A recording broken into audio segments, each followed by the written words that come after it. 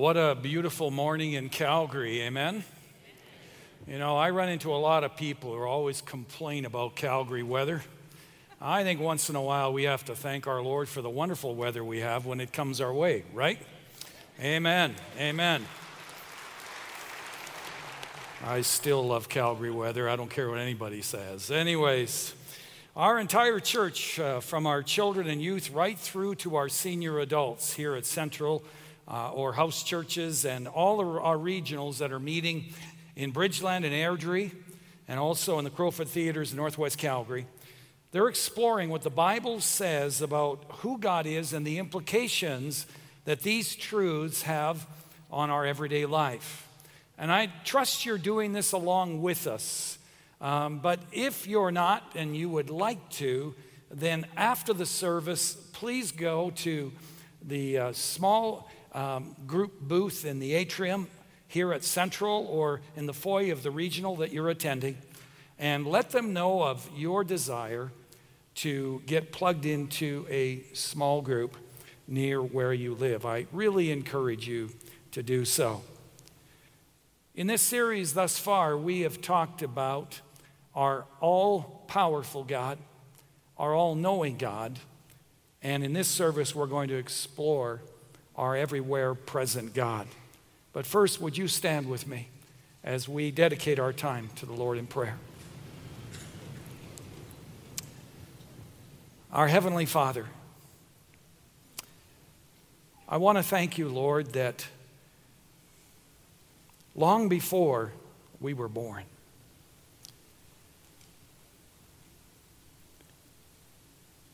you made the decision that you were going to know us and love us and give us the opportunity to know you.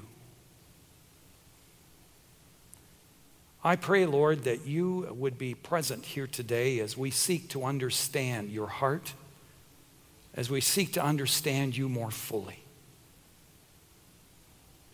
And Lord, whatever these truths say to us, I ask that you would give us the courage to respond in whatever way you would ask us to. For I pray it in the precious name of Jesus. Amen.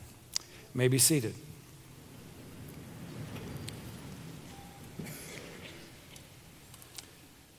A story is told of a single mother who was having the hardest time with her two sons who were aged 12 and 10. And hardly a day went by when someone wouldn't call her from the community or from the school complaining about the behaviors of her two sons. She was frustrated. She really didn't know what to do anymore.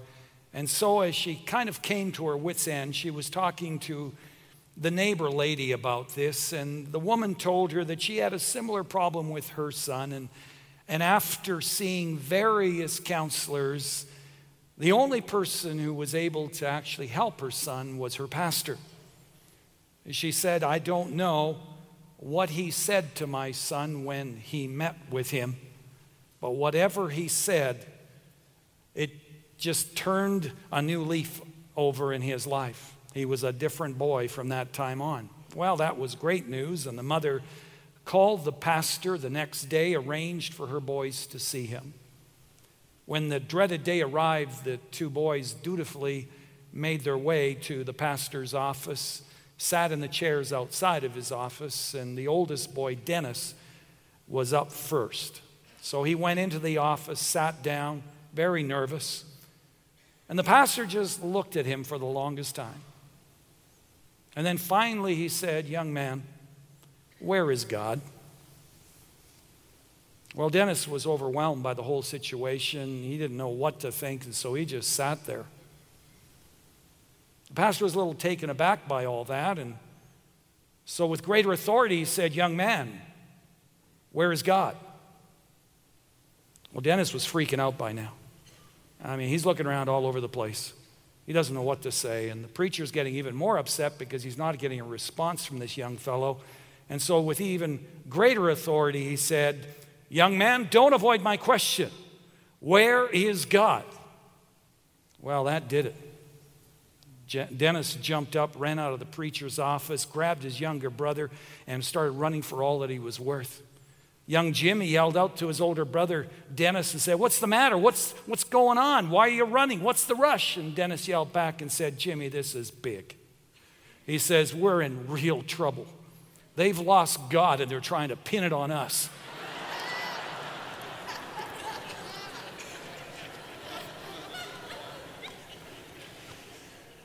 Well, I rather doubt that that was what the pastor was trying to do.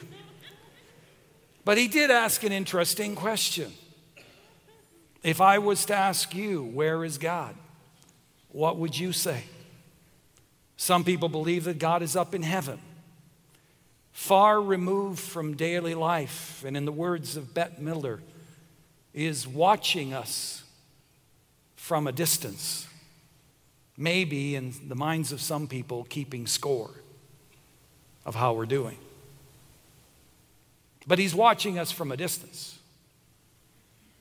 Others believe God dwells in temples or in places of worship like this. Many others, however, aren't really sure. The Bible says that God is everywhere present. In Psalm 139, King David says, "We cannot escape God's presence." He writes, "Where can I go from your spirit? Where can I flee from your presence? If I go up to the heavens, you are there. If I make my bed in the depths, you are there." It's mind-boggling for me to think that God never has to go anywhere. He never has to take a trip. He never has to pack up and go on a holiday because he's always there.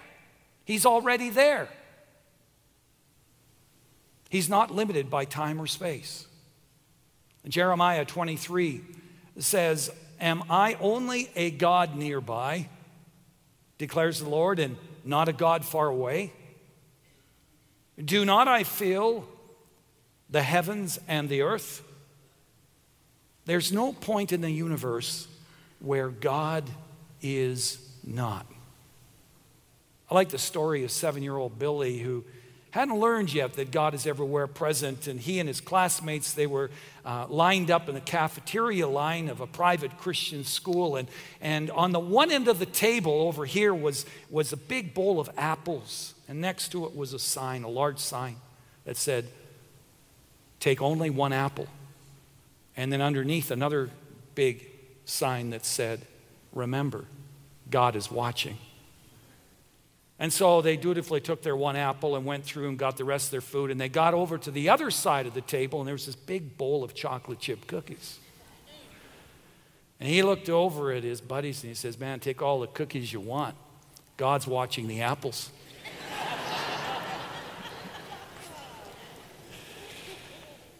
What Billy didn't understand is while it's impossible for humans like us to be in two places at one time, it's no problem with God because God is spirit.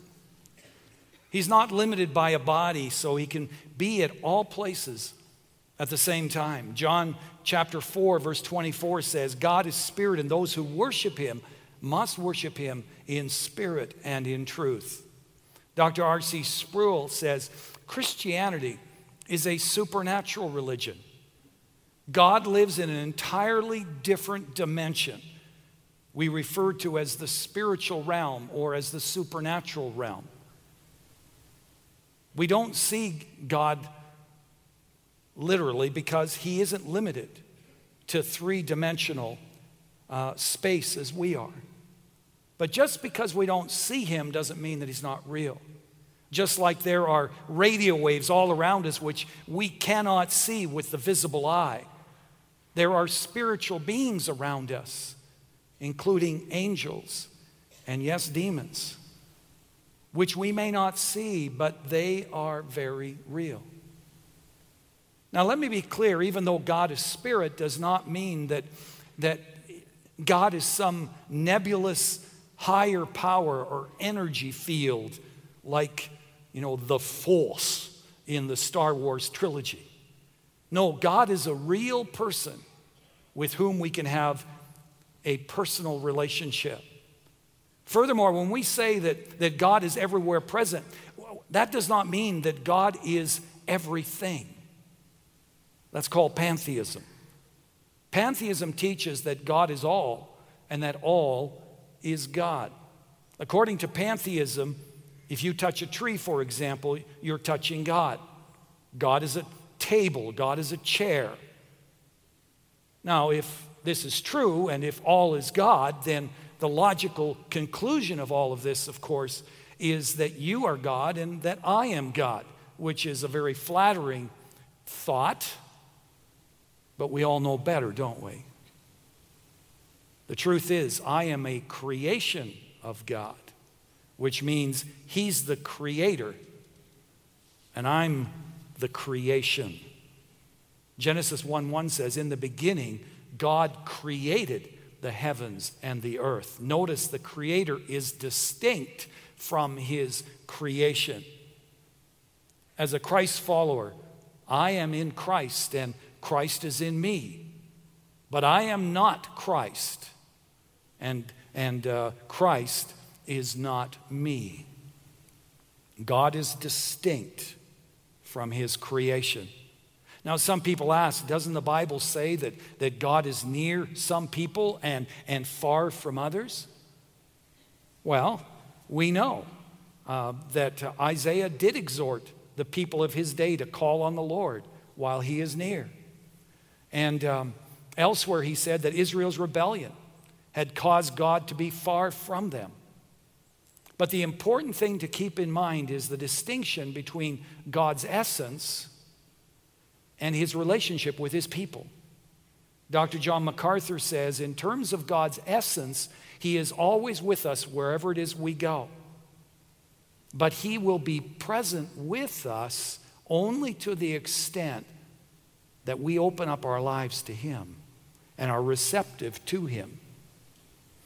Have you ever heard someone say after a church service or after a small group meeting, boy, God really showed up in that service?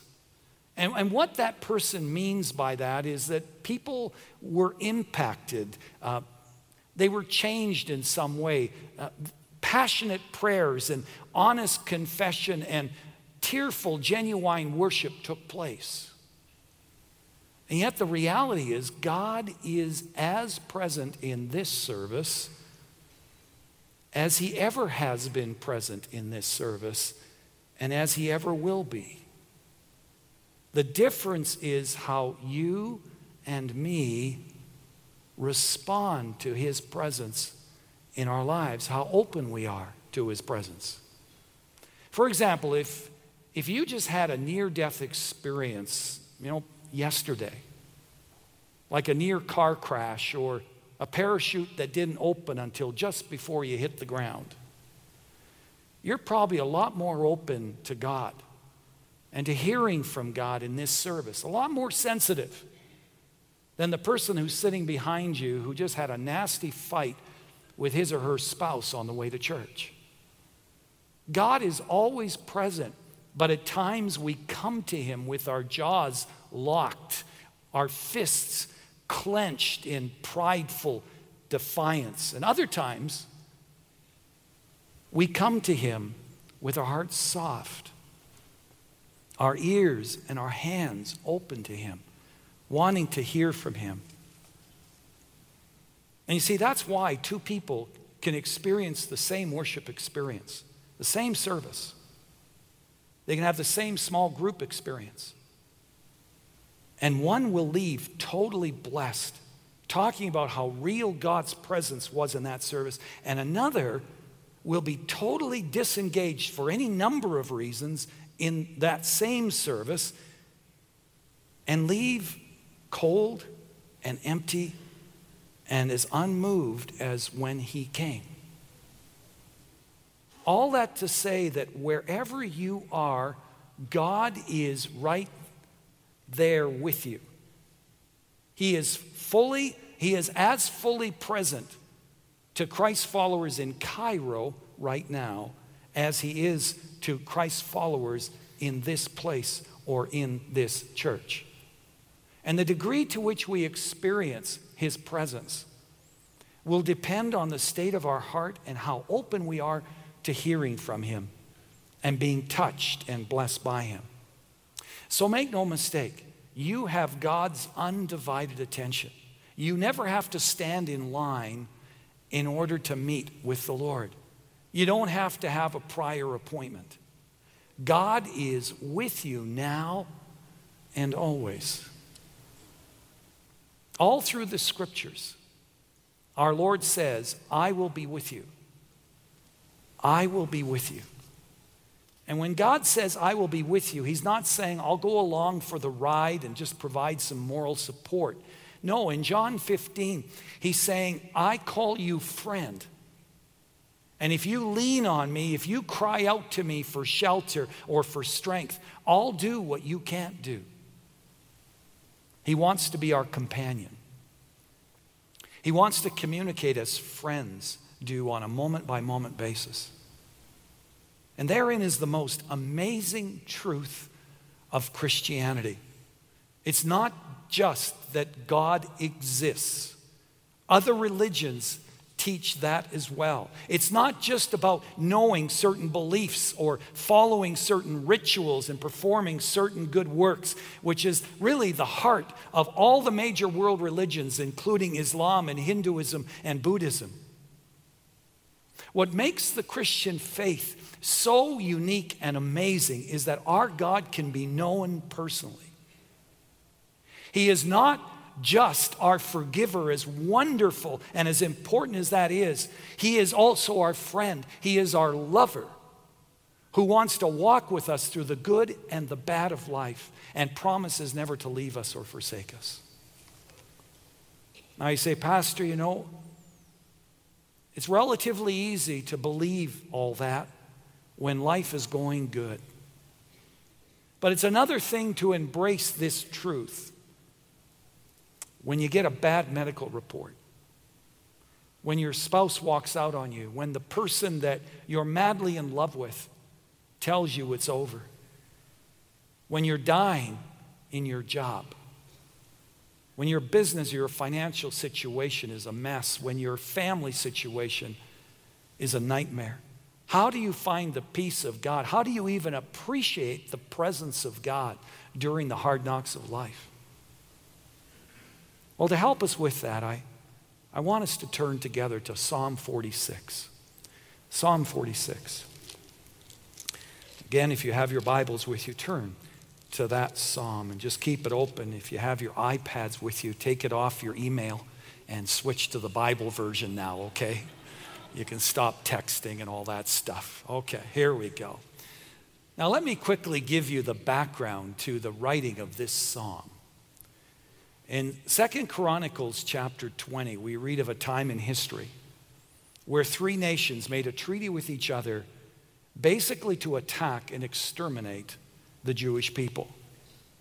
And so they formed this huge army and they began marching toward Judah. Now the king of Judah, King Jehoshaphat, he may have had a funny name, but he was a good and he was a godly king. And when he received word that there was this huge army coming their way, multiple times greater than his own, and that they were marching toward him and they weren't coming for afternoon tea, the Bible says he was afraid.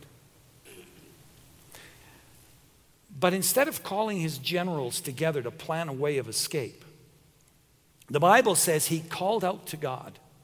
He poured out his heart to God. And God responded to him and the nation of Judah through the prophet Jehaziel, and saying this, do not be afraid or discouraged because of this vast army. For the battle is not yours, but God's. Tomorrow, march down against them. Now notice God says, don't be afraid or discouraged because the battle is mine. But then he says, tomorrow, march down against them. You see, whatever our circumstances may be, God still calls each of us to exercise faith, to step out and to do our part.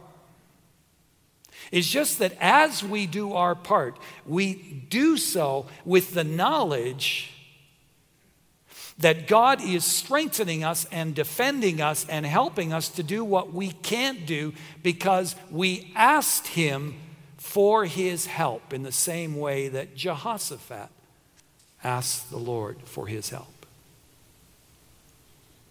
Well, God was true to his word, and he threw the three armies into such confusion, they ended up fighting and wiping each other out. And this incredible demonstration of God's love and protective power led to the writing of Psalm 46. And so I'm going to ask you to stand with me as we read a portion of this psalm together.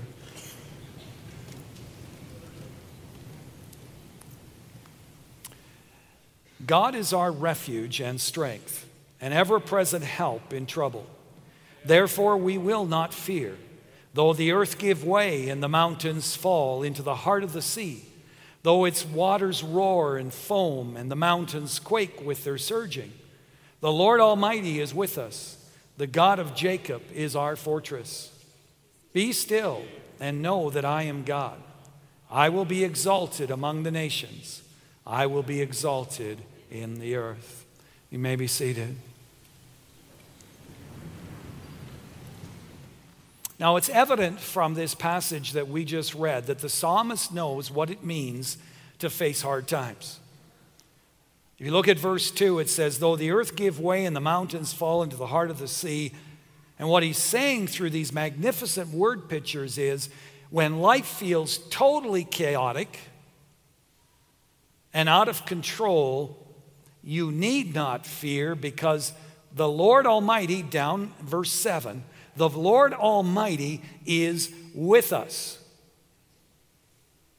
But then notice in verse 10, he instructs us on what we need to do to find peace with God when our world is falling apart. He says, when trouble comes, be still. Now, when we think of being still, we think of sitting still. We think of the mother who grits her teeth and tells her son to stop squirming. But Dr. Joseph Stowell, to whom I want to give credit for some of his excellent insights on this particular psalm, he points out that the Hebrew word for still means to quit striving. In other words, quit trying to solve the problem or fight the battle on your own.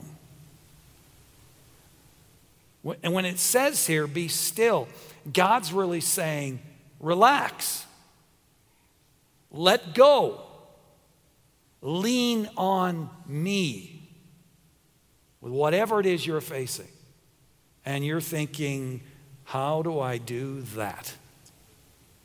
When the wheels are falling off my life, I can't relax. All I do is worry, all I do is fret, or I jump in there and I try to do something. Well, it's pretty normal to want to do something. But notice that God doesn't just say, relax. He adds this. He says, be still and know that I am God. In other words, there is something I can know that will help me relax in the midst of the hardships. So what do we know to be true about God? Well, we see the answer in verse 1. God is our refuge and strength, an ever-present help in trouble. The psalmist here says here, let me tell you about the kind of friend that we have in the Lord. Let me tell you about the God who promises to be with us.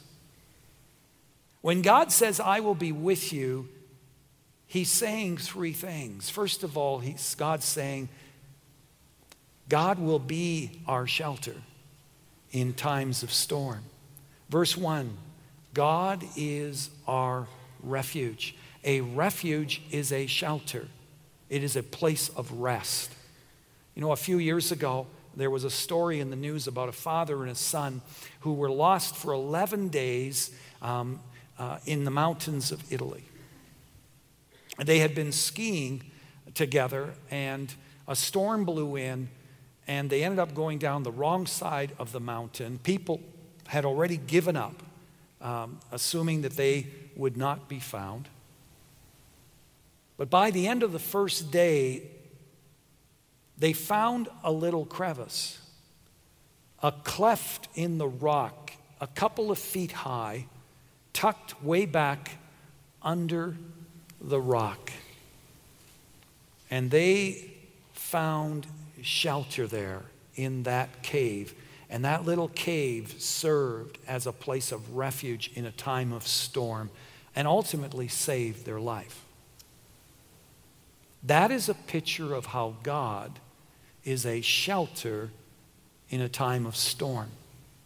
A refuge is a place where we can relax and feel safe, and where we can find inner peace when we are worried or fretful, when we are heartbroken, disappointed, or lonely, when we are simply weary, fatigued, or overwhelmed. When God says, "I will be with you," He's saying, "Let me shelter you. Let me shelter you from the devious or the angry person at work, or the bully at school, or from children or family members who are saying or doing hurtful things. Let me shelter you from that frightening medical report or from overwhelming circumstances. Stay with me here for a while. Pour out your heart to me." Psalm 62:8 says, "Pour out your hearts to God, for He is a refuge for us." And you know, the unfortunate thing is that so many of us so often do everything but that. We'll go and pour out our hearts to somebody else, or we'll just get in there and try to fix it all ourselves. And often, it isn't until we've got nothing left that we close the door and pour out our hearts to God. And you know, you can do that wherever you are. You can do it in your office. You can do it in your bedroom. You can do it even in your car, as long as you don't close your eyes while you're driving. Explain to Him what's burdening you in the same way that you would to a closest friend.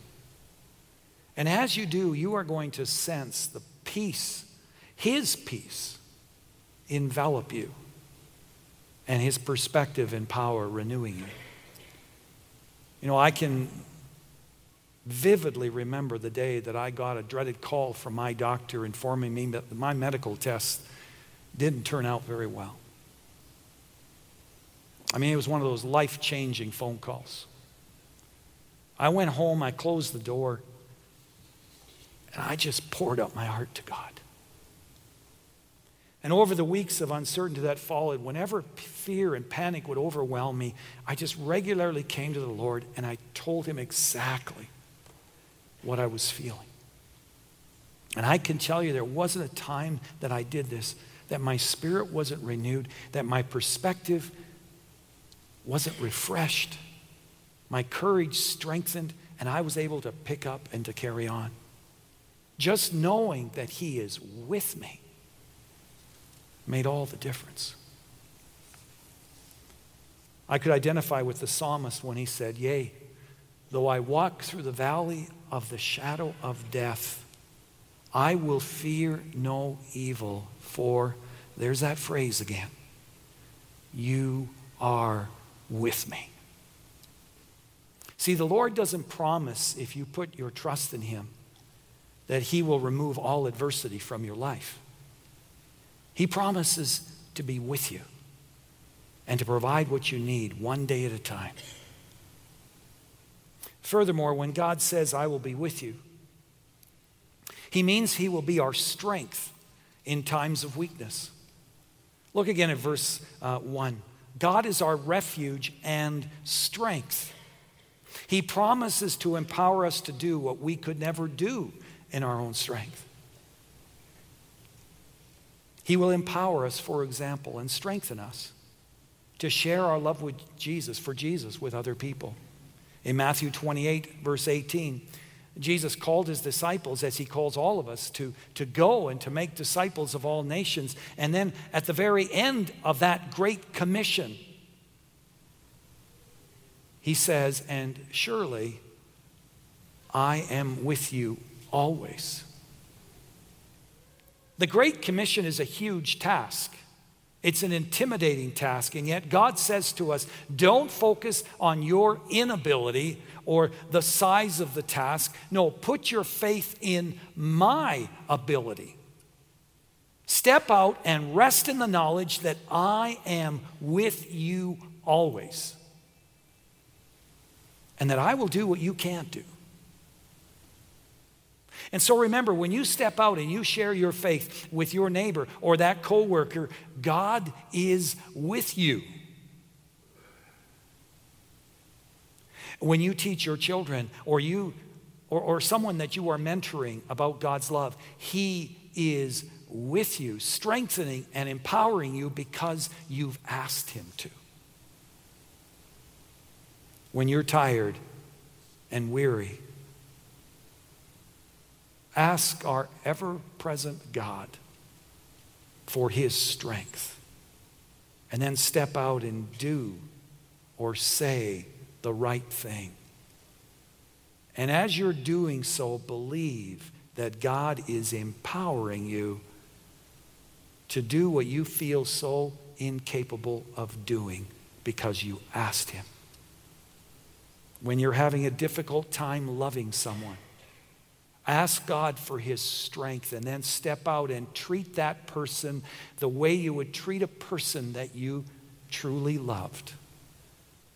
Believing as you do that God is doing a work in your heart because you asked Him to. God promises to shelter you in times of storm. He promises to strengthen you in times of weakness. And thirdly, when God says, I will be with you, He means I will be your help in times of trouble. God is our refuge and strength, an ever-present help in times of trouble.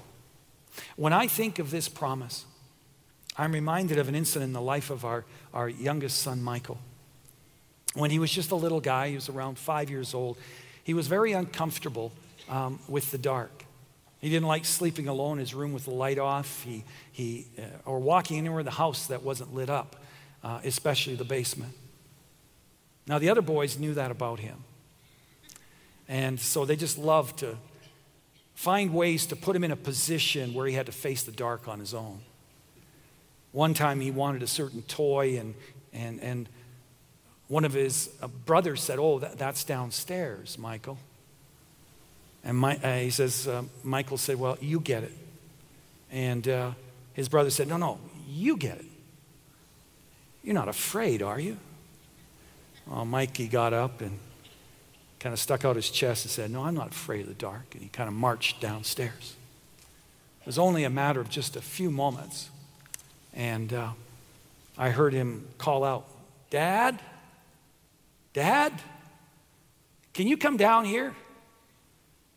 I said, what do you want, Mike? I just want you to come down here. I said, why, son? You aren't scared of the dark, are you? I was a bad dad, okay.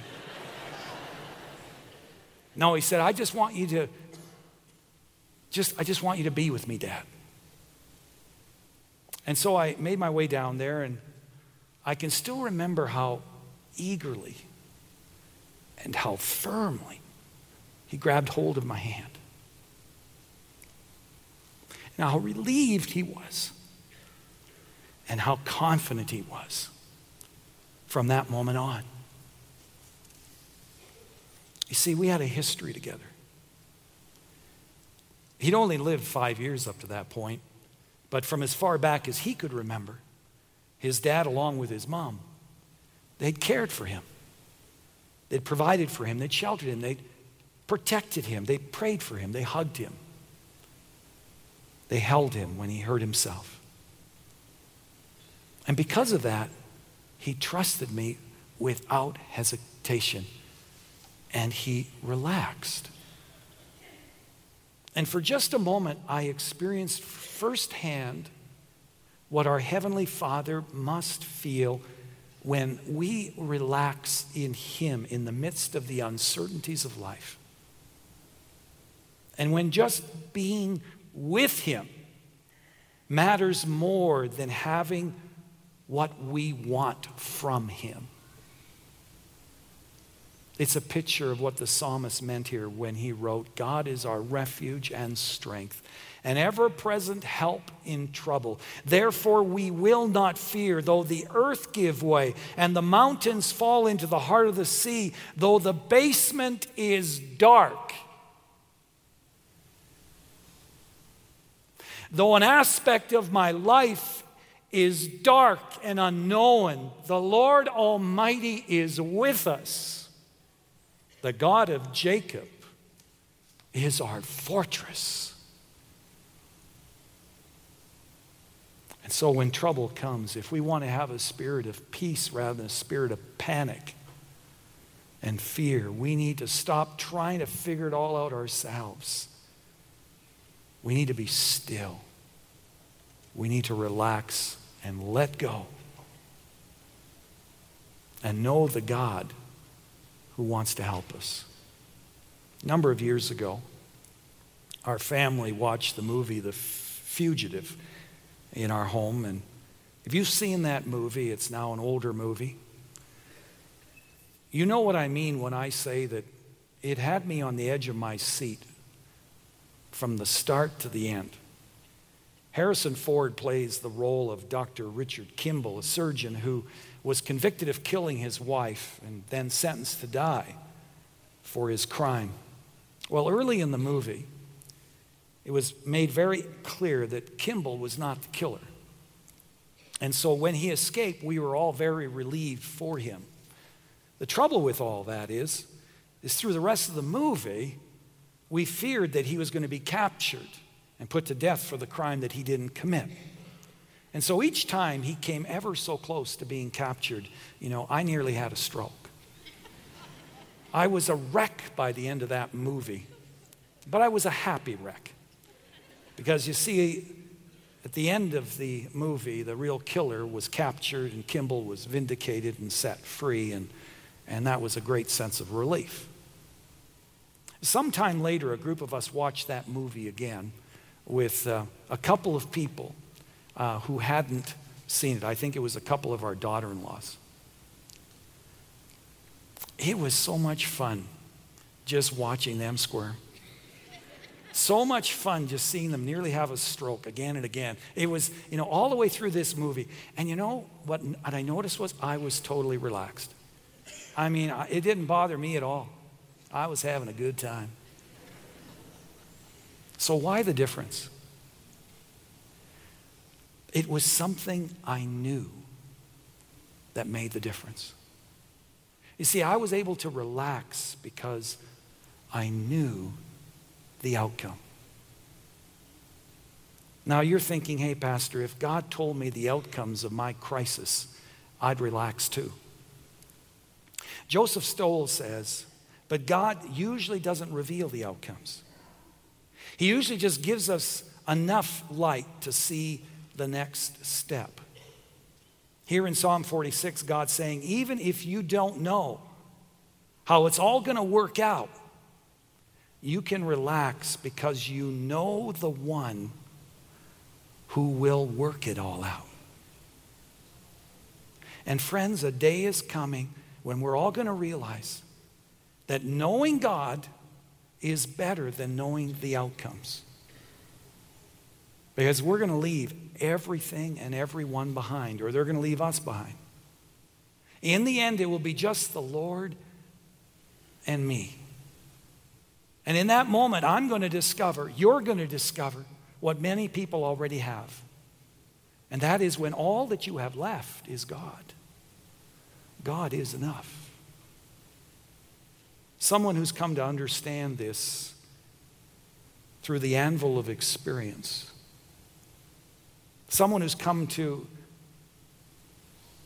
understand the power of God's peace is a young mother of 3 by the name of Catherine. As you're going to see in a moment, she came to understand this truth through a season of deep heartbreak.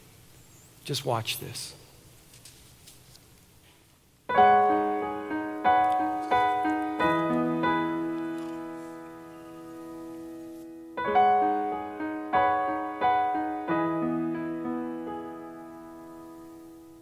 In 2007, my husband Dave said to God, I want to experience the Acts Church.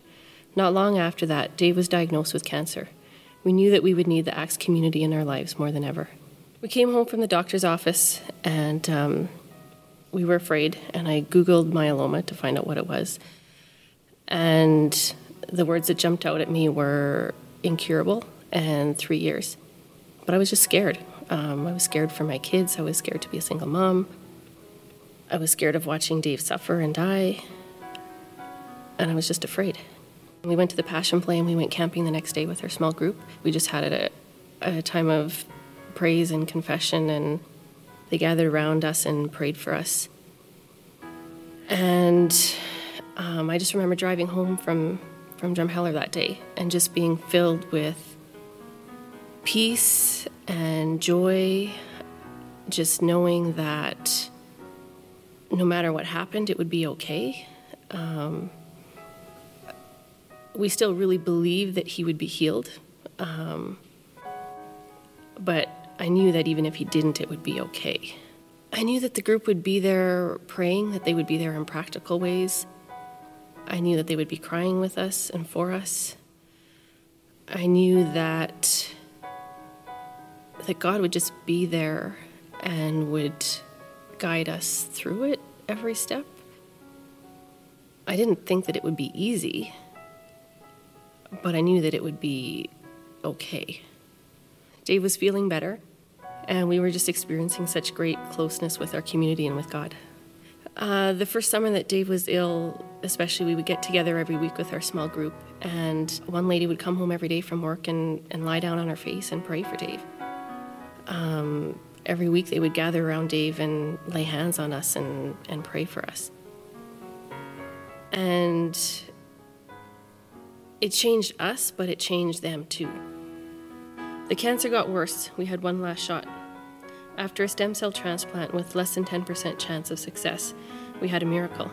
The doctors were amazed. 6 weeks later, the cancer came back again. There would not be the miracle that we and others had prayed so hard for. Dave would not be healed. When I knew that the cancer was back and there was no hope, well, there was hope, but there was no hope for healing. I cried. It was awful, it was hard, but I was surrounded by our community. I was surrounded by people that I knew loved me, that I knew would be here for me and my kids. Saturday, he wasn't feeling very well. We had the home care nurse come in. Was pretty much spent Sunday in bed, but was still able to talk to us, sleeping a lot. And then Sunday night,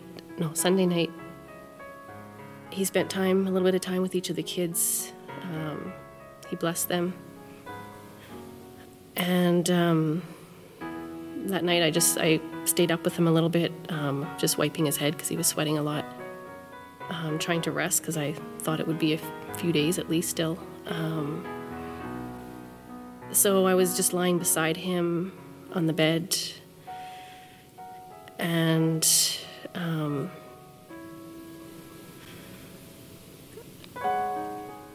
all of a sudden I could tell his heart was beating really fast, and it wasn't normal. And I knew that it was it. And it was very peaceful. And it was awful.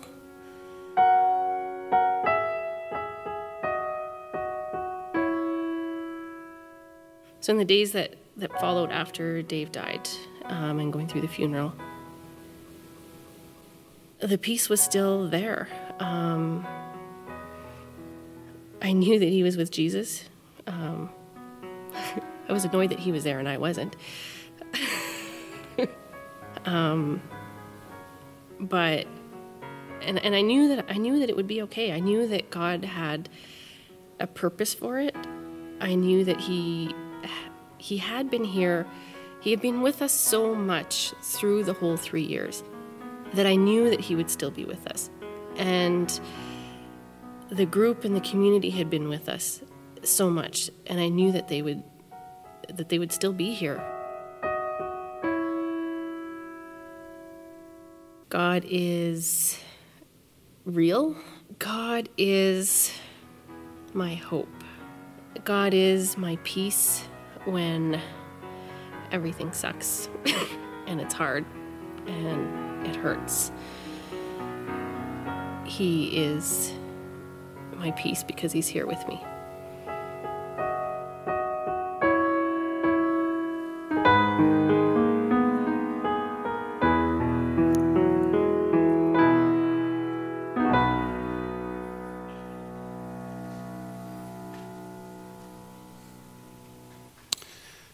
Catherine's peace comes from knowing that God is with her. And she feels God's presence in two ways. One way is through the love and the care of the people in her small group. They continue to be the hands and the feet of Jesus to her and to her family. And friends, that's another reason that the Lord He just never intended for our Christianity to be a solo deal. God wants to use us to minister His presence,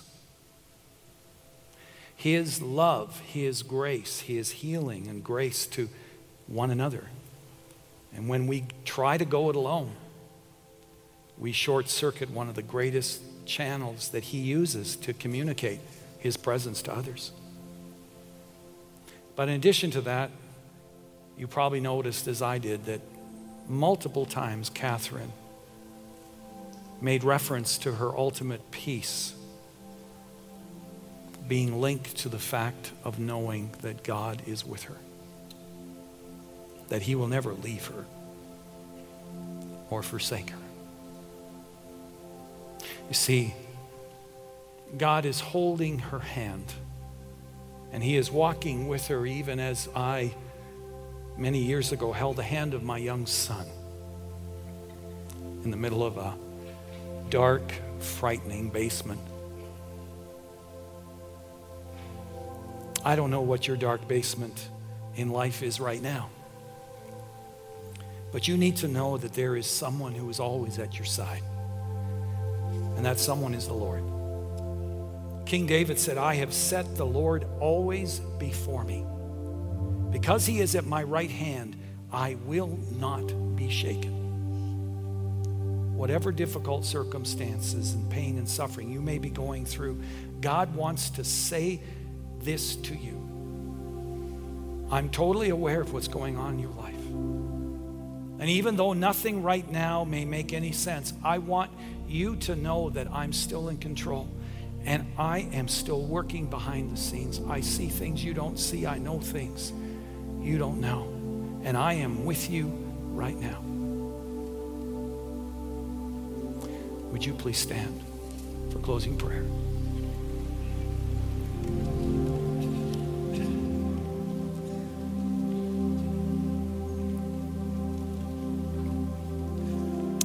I'm wondering, when was the last time that you really let God be your refuge? The last time you really poured out your heart to God about the stuff that you're facing, to seek His direction and His strength and His peace. The songwriter was absolutely right when he said, "Oh, what peace we often forfeit. Oh, what needless pain we bear. All because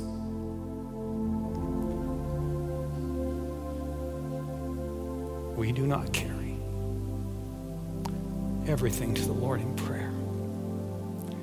whatever your dark basement may be, whatever fears, anxieties, insecurities, troubles, hardships you may be facing, you need to face them alone. I want to invite you to take a moment to come to a place of refuge. Just make your way up here to the altar of this church. For those of you in our regionals, just make your way up to the front of the room that you're meeting in right now and hand these issues and concerns over to the Lord, trusting Him as you leave here for Him to be your shelter and your strength, your ever-present help in times of trouble. We're just going to wait just a few moments. Just come on up here. Let Him be your shelter. Let Him be your strength.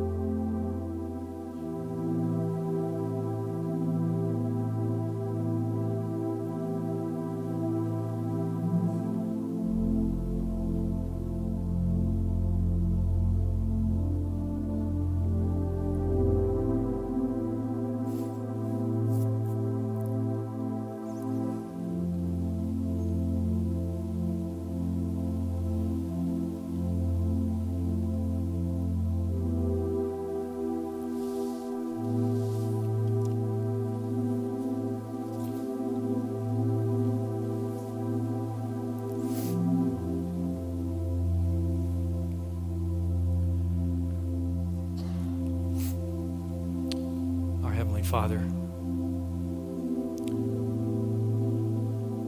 I know this pleases you, Lord, when your people pour out their hearts to you, when they recognize their need of you, when they call on you, Lord, to do and to be what they feel incapable of doing. I want to pray for those who have come forward. And I want to ask, Lord, that you will give them a renewed sense of your presence, even in this moment. And Lord, as they get up and they leave, and Lord, as the rest of us leave, I pray that we would leave with a deep confidence that you are our shelter in times of storm, that you are our strength in times of weakness, and that you are an ever-present help in times of trouble. Thank you for these promises. Thank you for your love and for being a God who is everywhere present. We pray this in the precious name of Jesus. Amen.